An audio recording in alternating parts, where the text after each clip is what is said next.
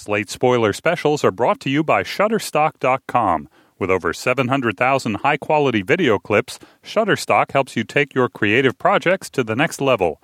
For 30% off your new account, go to Shutterstock.com and use the offer code SPOILER2.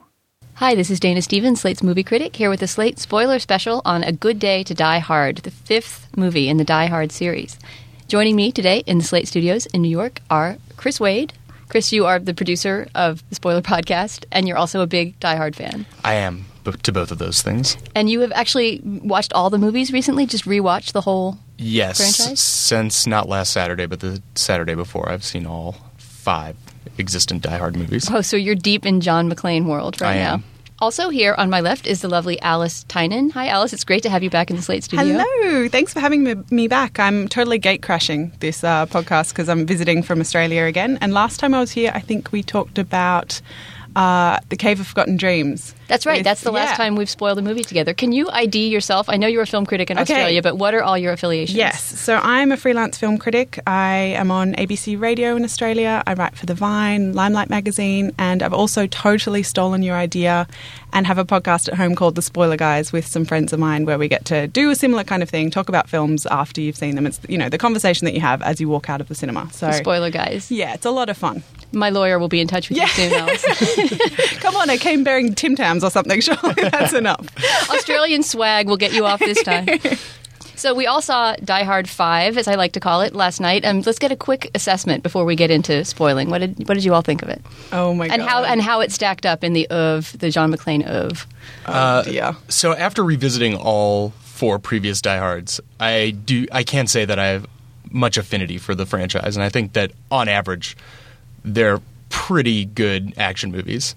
This is a huge disappointment of an action movie. Is this the lowest the franchise has sunk, to your mind? Yeah, and the weird thing is that this is the first Die Hard movie written specifically to be a Die Hard movie. All the other 4 came from other works or books, previous stories that they developed and said, hey, well, the first one was the introduction of John McClane, and then they developed these other stories and were like, hey, let's take this story and make it a John McClane story. Or we want to do another Die Hard. Let's take this already story and make it into a Die Hard story. This one was the first written to be a Die Hard movie, and it just misses every Die Hard beat. And furthermore, is a pretty striking example of the glaring genericness of current action filmmaking. Yeah. Are you on board with that? Yeah, look, I didn't know that about the stories, but I totally think that this was like a Die Hard homage gone wrong. It was like they tried to reboot Die Hard, the original, and then was just lazy with it. I don't know. I mean, I'm one of those people, I'm happy to go in for a mindless action film. I'll enjoy it. I'll sit there and have a giggle and eat my popcorn and you know, laugh at the explosions. But this one, there's so many elements that I was like, oh, really? Like, are we really going to go there? And it just felt really lazy. And there is a lot, actually, I will say there's a lot for people who like the original Die Hard because there are a lot of visual nods and a lot of just blatant stealing from the first film. So, but in that, it just feels like they've gone, let's just make all of these in-jokes and then just forget to have the rest of the story or anything kind of vaguely fun or competent or new about it. It just feels really stale, I think. Well, I guess the big thing that it's trying to do that's relatively new is to feature prominently John McClane's son, right, played by Australian actor Jai Courtney, as a player. I mean, the movies have had his children before as, you know, bait or as, you know, sort of we had Lucy story last fodder. Time, right? In 4, so she was the one who was kind of kidnapped in But she wasn't a full-on action companion the way that John McClane Jr. No, is. she was kind of the hostage. But yeah, this one, I mean, it is interesting. I wonder whether or not they're trying to kind of pass the buck or hand over the franchise, whether or not that's a hospital pass or not, to Jai Courtney, who's an Australian actor who is about to just be huge because it's whether or not it'll remain to be seen whether or not he'll be like a new Sam Worthington.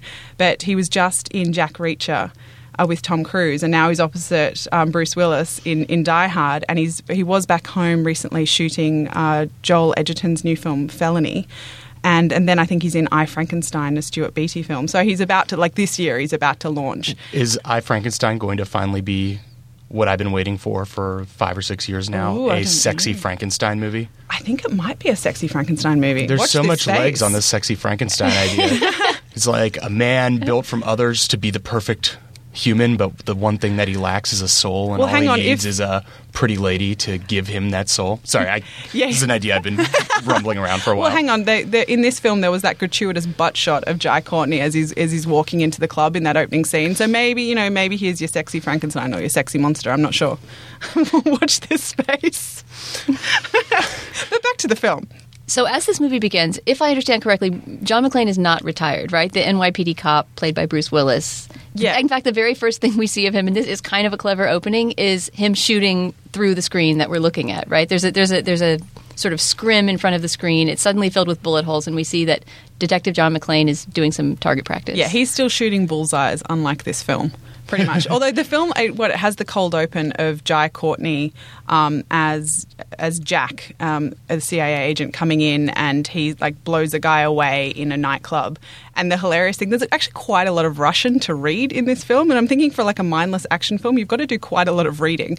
But it's hilarious because he talks, I don't know, there's a whole setup about, I mean, you guys have seen the film, you know what the setup is. But I love the fact that he talks about he says, Komenov says to say hello and goodbye. And goodbyes in capitals, just in case you didn't realize that what he was saying was, goodbye, bush, and kills the guy. And then we cut to John McClane shooting bullseyes. Oh, yeah, you're right. We do have a cold open. So we learn at once that Jai Courtney is in Russia doing some sort of CIA work, right, involving executing... Who is this guy? We don't know. A gangster? An associate of Karamov, the bankrupt Russian billionaire who is going to stand a trial and has some kind of connection with a guy who's going to become the defense minister of Russia. Right. Wow, I'm glad you got that because it just went straight over. Your cognitive abilities far surpass mine if you got that from this I movie. actually thought that the cold opening up to Bruce Willis shooting was actually pretty well put together and a pretty tight felt little pacey. sequence of revealing information without being too draggy, and did a good job of setting up what the plot would be. Taking a few cues from Bourne, right? It felt, you had that kind of, that feeling of energy and surprise, I suppose, because you think that this is the good guy, and then he comes into a nightclub and blows someone away, and you're like, what just happened? I do kind of miss starting with John McClane, which the first and the second do. The third and the fourth, not so much. But I think that that's an acceptable path to take, but if the rest of the thing didn't go off the rails so hard.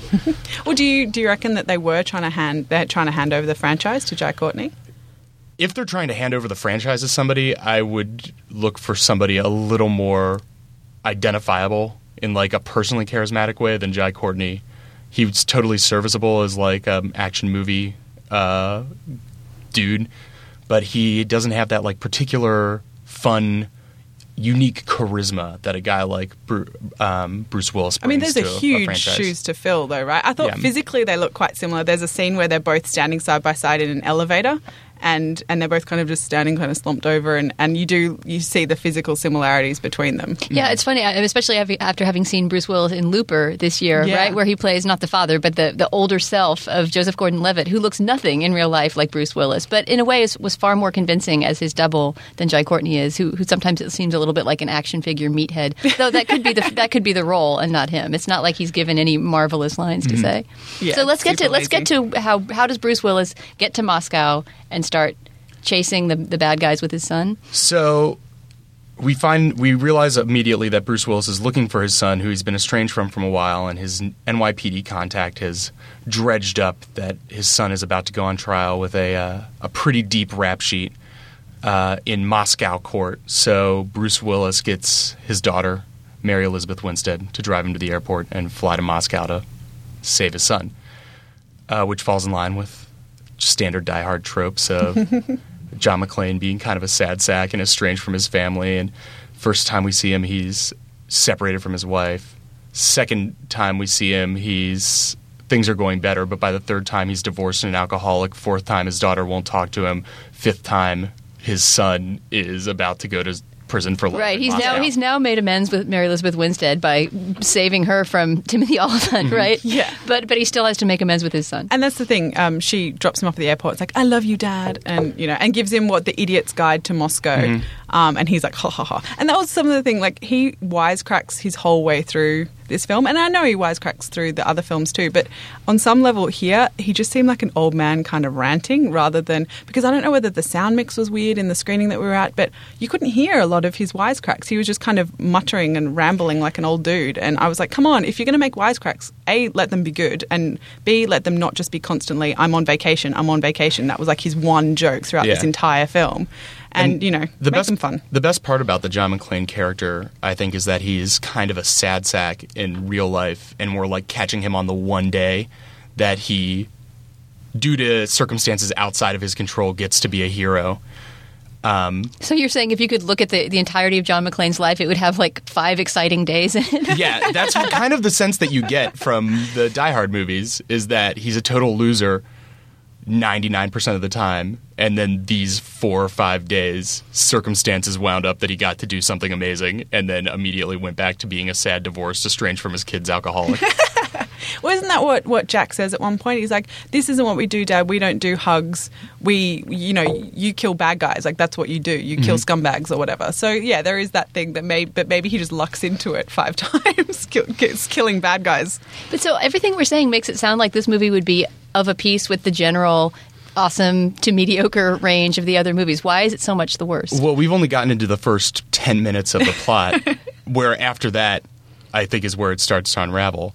So he gets to Moscow, he figures out where his son is, he goes to the court, and immediately the court is set upon by some kind of terrorist or paramilitary-seeming organization.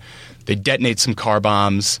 The guy, Karamov, who's on trial, and Jack, who is going to testify against him and claim that he was ordered by Karamov to assassinate that guy we saw in the cold opening, escape. In the chaos. They run into Bruce Willis. That's a great scene, actually, where Bruce is just in the middle of the street, and Jack almost runs him over. He's like, Jack? And he's like, Dad? And then the rest of the film he calls him John, right? He doesn't call him Dad till right at the very end. So I thought that was at least funny, like our yeah, well, the idea that your dad would be John McClane and would sort of pop out of nowhere in the middle of your Moscow car chase and just grab the hood of your car was a good detail. So immediately after that, Jack and Karamov speed off in their van, pursued in a giant souped-up Humvee. Yeah, it's like a tank. I don't even know what's going on. By the paramilitary guys. And Bruce Willis hijacks another Humvee and chases after them. And okay, now let's talk about that car chase sequence. Yeah. So that's the first big action sequence. It feels like it lasts about 20 solid minutes, the car chase. Yeah. The body count is in the dozens, probably. I think that the one thing that I had to suspend my disbelief the most in a movie I've seen in the last year is this car chase. Just because it's so absurd, so over the top, so much incidental civilian and property damage, and not a single Russian cop, no authority presence. It's literally like maybe one of the closest to car chase porn that I've ever seen. But not particularly competently shot either. I mean, I guess we're used to Bourne and Bond and using the quick cutting, but it just didn't really feel... I mean, there was momentum there, but I think I wrote a note here that, the soundtrack was doing all the heavy lifting. Like, the soundtrack is like, dun-dun-dun-dun-dun, you're kind of getting your heart rate up there, but only because the music's telling you to. But the other thing that struck me about this car scene is that it's just a huge Mercedes advert. So every single car, except for the one that for the Chechnyans that they steal later on, is a Merc. And the one that he's in, like, John's in some sort of Humvee at one point, and then gets into a G-Class Mercedes and starts, like, off-roading, like, over cars and stuff, going monster truck mode. And the whole thing is just a massive Mercedes ad. I'm like, nice, go the G-Class. Was that only me that was picking up on that? Nice. I did not pay any attention to the make of the car. I did notice the niceness of the cars. It was like a Maybach maybe later when outside the Russian club. Yeah, it seemed like the car budget for this spared no expense. Yeah, I think the Chechnyan car was like a Maserati or something. I'm like, yeah, but it was pretty funny just to see this like G-Class Mercedes like wreaking havoc in the middle of Moscow, and just the fact that the death-defying antics of John McClane. I mean, we've seen him fall, we've seen him crawl across glass, but here he just gets caned time and time again and just pops up out of the car and like nothing's happening. He's like, oh yeah, just brushes off, walks on. I have to say one thing. It's not particularly well shot, but idea-wise, conceptually, the idea of a part of a car chase where you're actually driving on top of traffic, right? The traffic jam is so bad, and that's established earlier in Bruce Willis's ride from the airport in Moscow, that the traffic is terrible, that he's essentially just doing, as you say, a monster truck rally on top of the cars and sort of yelling, "Sorry, ma'am," as he drives over the cars. But once again, as far as disbelief suspension, wouldn't that involve essentially crushing the skulls of dozens of different people? That's what I was thinking about during that entire time, is that the incidental casualties of this car chase would have been huge, tragic. And that's like my first... Like, what's the moral math here? Yeah, that's my first big problem with this original Die Hard movie missing Die Hard beats, is that I feel it's so essential for the stories that it's John McClane getting caught up in a plot that he can't...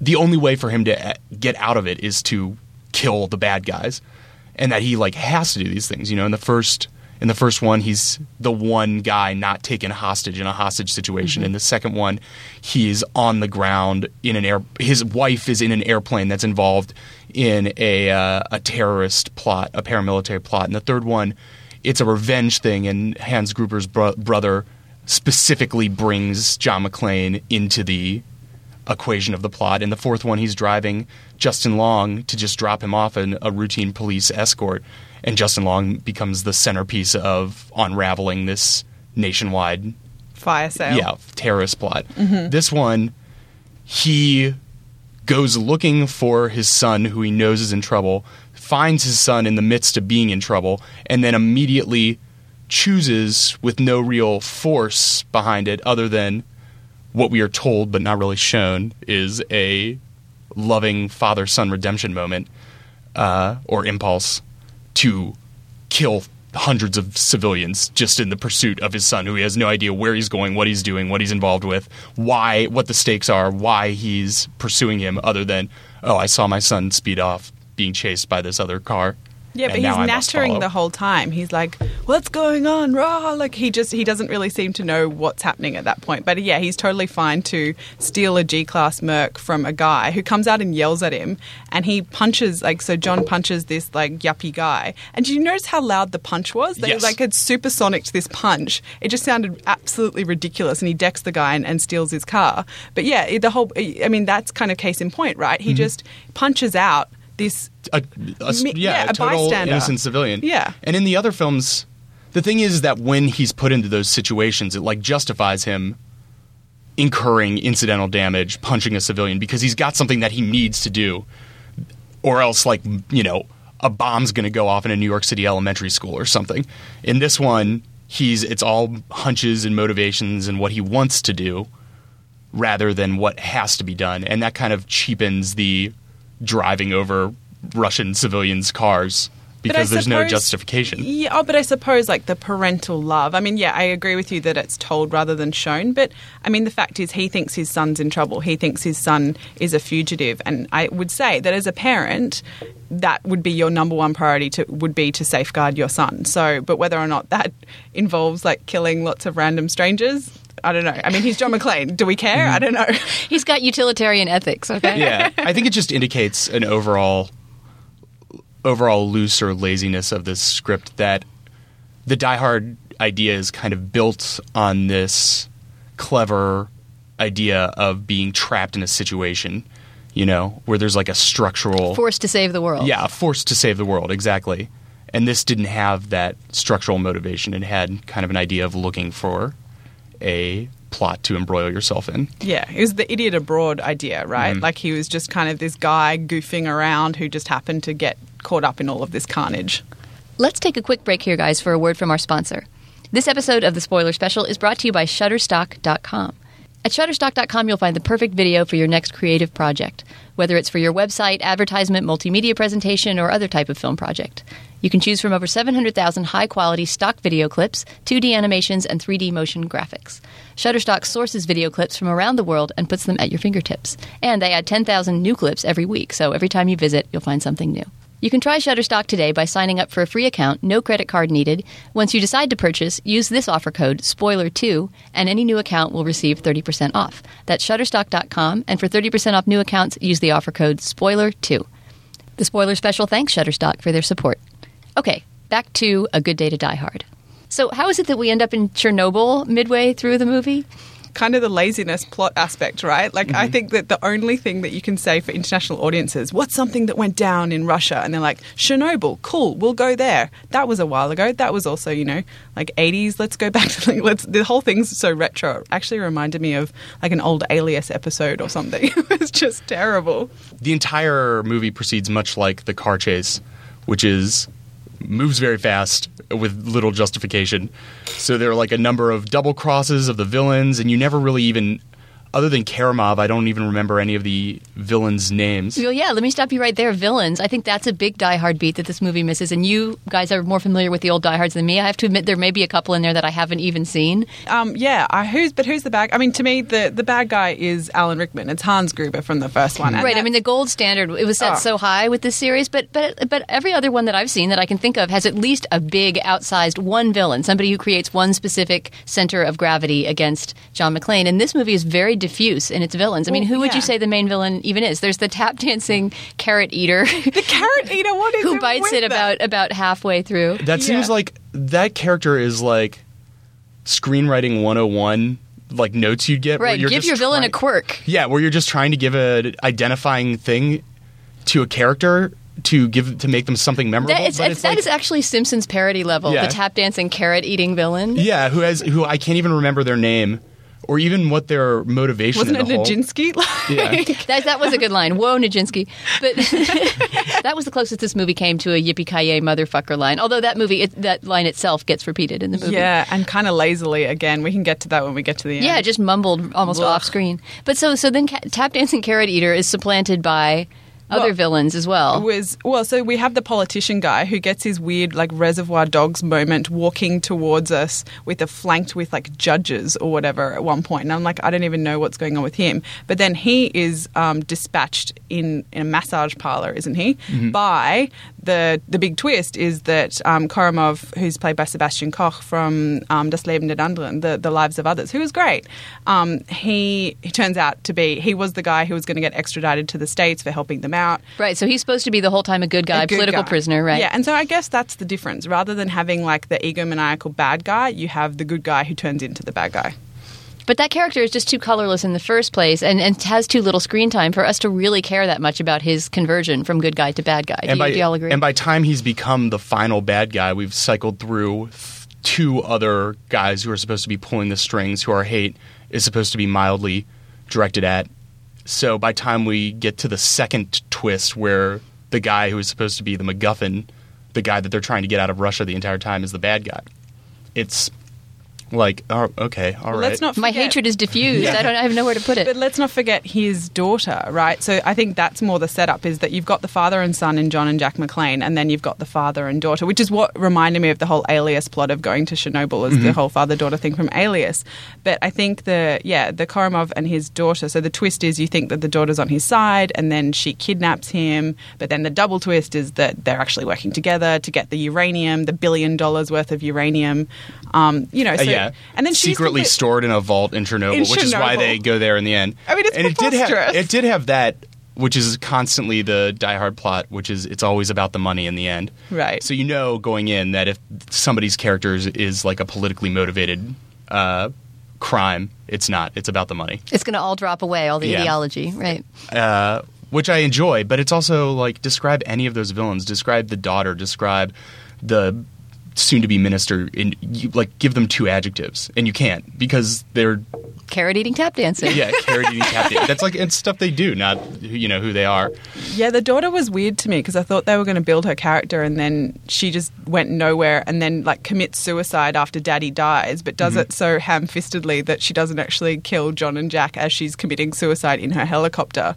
And you just kind of went, what, really? Oh, and did you guys notice that? So when she's committing suicide in the helicopter, they jump out of the window again. They seem to jump out of lots of things in this film. Without assessing what's outside the window, right? They're very lucky that they're always landing on scaffolding and going through all kinds of construction pipes and things like that. But essentially, they just leap out of whatever high-story building window they happen to be in. Totally. And in that scene, John's actually giving her the finger on the way down, and I just burst out laughing. I'm like, no way. So as she's crashing the helicopter to her death, they're jumping away, and he just gives her the bird, and I'm like, amazing. And don't forget that her father falls into the propeller. That's true. Well, that was the whole Hans Gruber death, right? Yeah.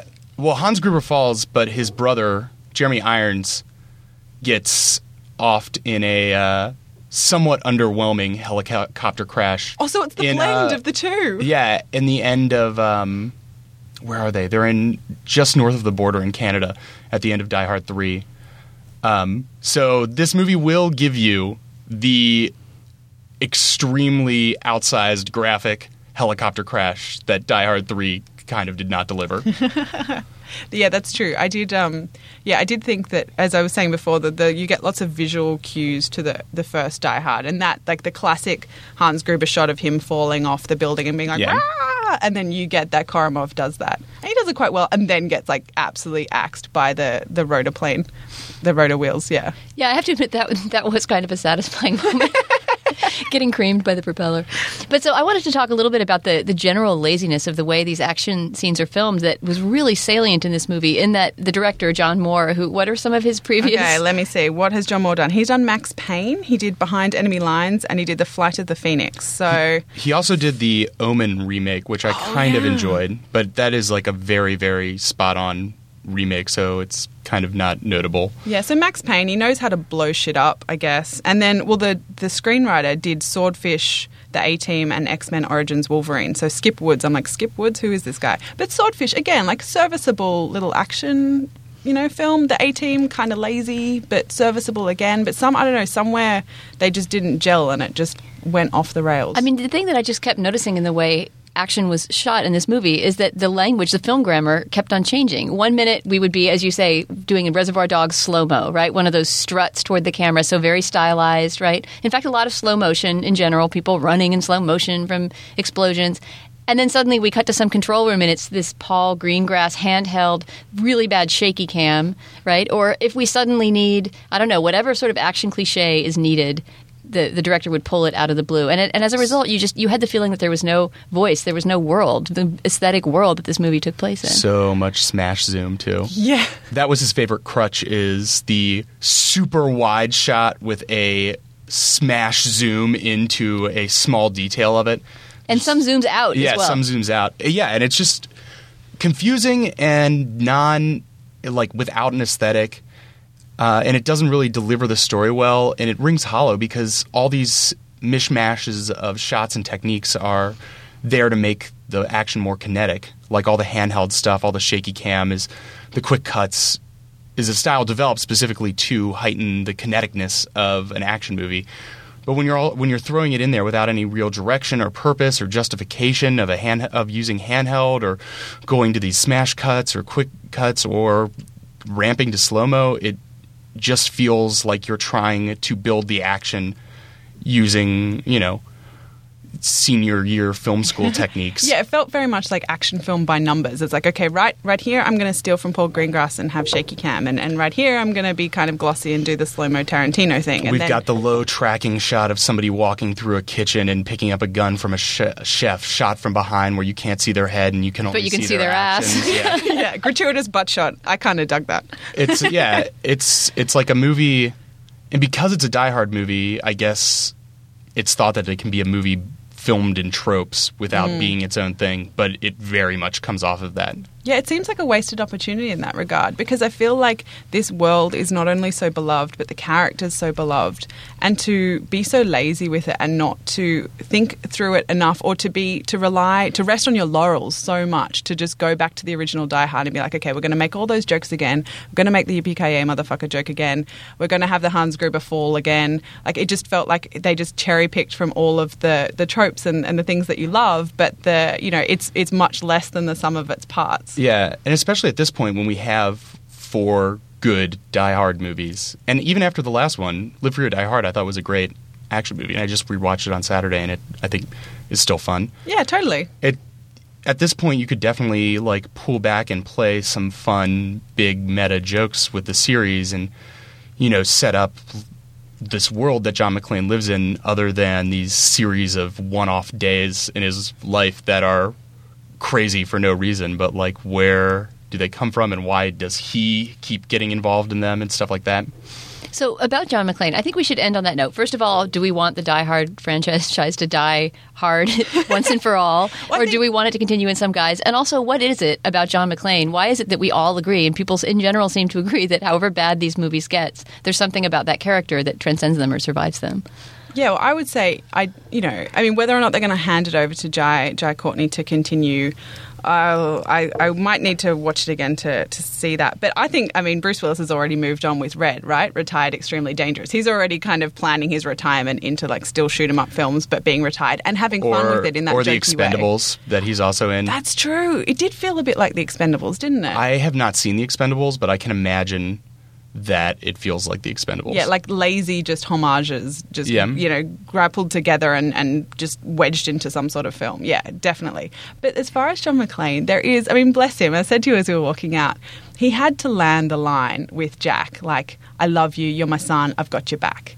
The big father-son scene, The right? big father-son scene. And bless him, he did. Like, I was there going, look, you've been rambling like an old man. The wisecracks have not landed, or very few of them landed. But in that moment, Bruce Willis can bring it. And there is something about John McClane reaching out to his son. And I did. I went, yep, okay, well done, sir. You landed that line. Especially in the void that he's operating in terms of the context of their relationship or knowing who the son is, right? You care nothing about their relationship, but somehow you're right. He pulls something out of thin air there that is a little moving in a way. I think the thing that I really love about John McClane, I think what people identify with, is that he's a little sad, and that his imperfection, his character flaw that you can identify with, isn't that has to overcome anything to do the action stuff. The action stuff comes naturally to him, but that in his real life, he's kind of a loser. And even throughout the entirety of Die Hard, where he's doing all this superhero shit and saving all these people, he still doesn't really know if his marriage is going to work out the next day, And that's true, yeah. And I think that's wrapped up in the particular strength of Bruce Willis to be kind of a great melancholy hard ass. And I love sad Bruce Willis. Any sad Bruce Willis performance. So Moonrise Kingdom. Yeah, Moonrise Kingdom is great. And I think he's so great at playing a kind of sad guy with a tough exterior to different levels. Who can still look amazing in a tight white shirt wielding a machine gun. Like, still, like, the guy cuts a pretty good figure. Exactly. But there's like a soul to him, and Bruce Willis doesn't have to do a lot of legwork to bring that soul, that melancholiness, that kind of loser in real life-ness out of John McClane. So I don't know if anybody else could do it, though, because it's such a Bruce Willis role, If they're going to hand the franchise over to Jai Courtney, then they need to get that guy a personality first. I don't know. I might be a bit of a defender of him. I thought he was given nothing to do, like absolutely nothing to do, except, hey, I'm a CIA agent who's like stuffing up my mission, and given like, right, I've got really big guns on my arms and in my hands. That's true, and I got some guns from some Chechnyans, and that's cool too. But yeah, like he's given very little to do. But I do think there's something about him, especially if you watch Jack Reacher, because he kind of opens Jack Reacher in a terrifying sniper attack, and there is something very watchable about him. He does have a quality to him, but it's whether or not he can then bring, like, going up against John McClane, like that's huge. And he didn't have any of those like kind of wisecracking lines. It didn't really work really well, them being the odd couple. But there's, I would say watch this space. I think that maybe there is something to him. And I'm not just saying this in a biased Australian way. I think that, having seen Jack Reacher and now this, he's got those makings of an action star. So are you all saying that this should be the last Die Hard? You don't want it to go on? I say we need another Die Hard just so that we don't end on that shocking like freeze frame of the family reunion walking into the sunset a la Armageddon, like a weird kind of thing that was going on there. Yeah, it might have as well have been like a freeze frame group hug, the final shot. Yeah, did you see the smile on his face right at the end there too? He's like, I've got my kids back together, yay. Schnee. Yeah, and I think Bruce Willis is definitely showing his age to like getting to be an implausible amount for the things that John McClane does. It's like getting to the point where I'm like, I don't know if like a 63-year-old's bones could handle that fall. That took you out of the film too, hey? So the car carnage and then all of the falls. You're like, are you going to be okay, buddy? Like, yeah, a little bit. But it's sad that he and Liam Neeson are kind of reaching that point at the same moment. And I think that there are different ways that he could be an old badass. I mean, Clint Eastwood can still be old and badass as Gran Torino showed us, but just in a different way. And yeah, I agree. I kind of want there to be at least one more Die Hard handled by somebody who actually like has a vision or an idea or like something that they want to do, a purpose or direction. Because this just felt totally hacked together by like a studio processing board. Designed by committee. Yeah, exactly. Wait, inspiration for the next one. He hasn't protected a grandchild yet, right? Ooh. That's true. Yeah, and it might work as with an older John McClane because the more vulnerable John McClane gets, the better he gets as an action hero. So, yeah, I want to one see more. John McClane with a baby Bjorn. Like, let's make that happen. jumping out of a building into a clutching. helicopter. And also, hopefully, to fulfill my dream of having a very Billy Joel themed Only the Good Die Hard. You're right. There have to be more, if only because the titles haven't all been used up. There's And too then, many yeah. other puns on die that we could still go with. What about playing dice? Let's roll the dice. Roll another Die Hard. A Die Hard Day's Night. Really reaching. All right. Well, thank you so much. I would not have been able to get through either the screening or the discussion without your backup. Thanks for having me. Always great to be here. Our producer is Chris Wade. Thank Hello. you, Chris. The executive producer of Slate Podcast is Andy Bowers. For Slate.com, I'm Dana Stevens. We are actuaries. In a world filled with unpredictability, we use our math skills to navigate uncertainty. Actuaries make a difference in people's lives across industries and the world. Actuaries have the freedom to work anywhere. And according to U.S. News & World Report, we're the 25th top-paying career. Make an impact as a fact seeker and a truth teller. Use your math skills for good as an actuary. The world needs you.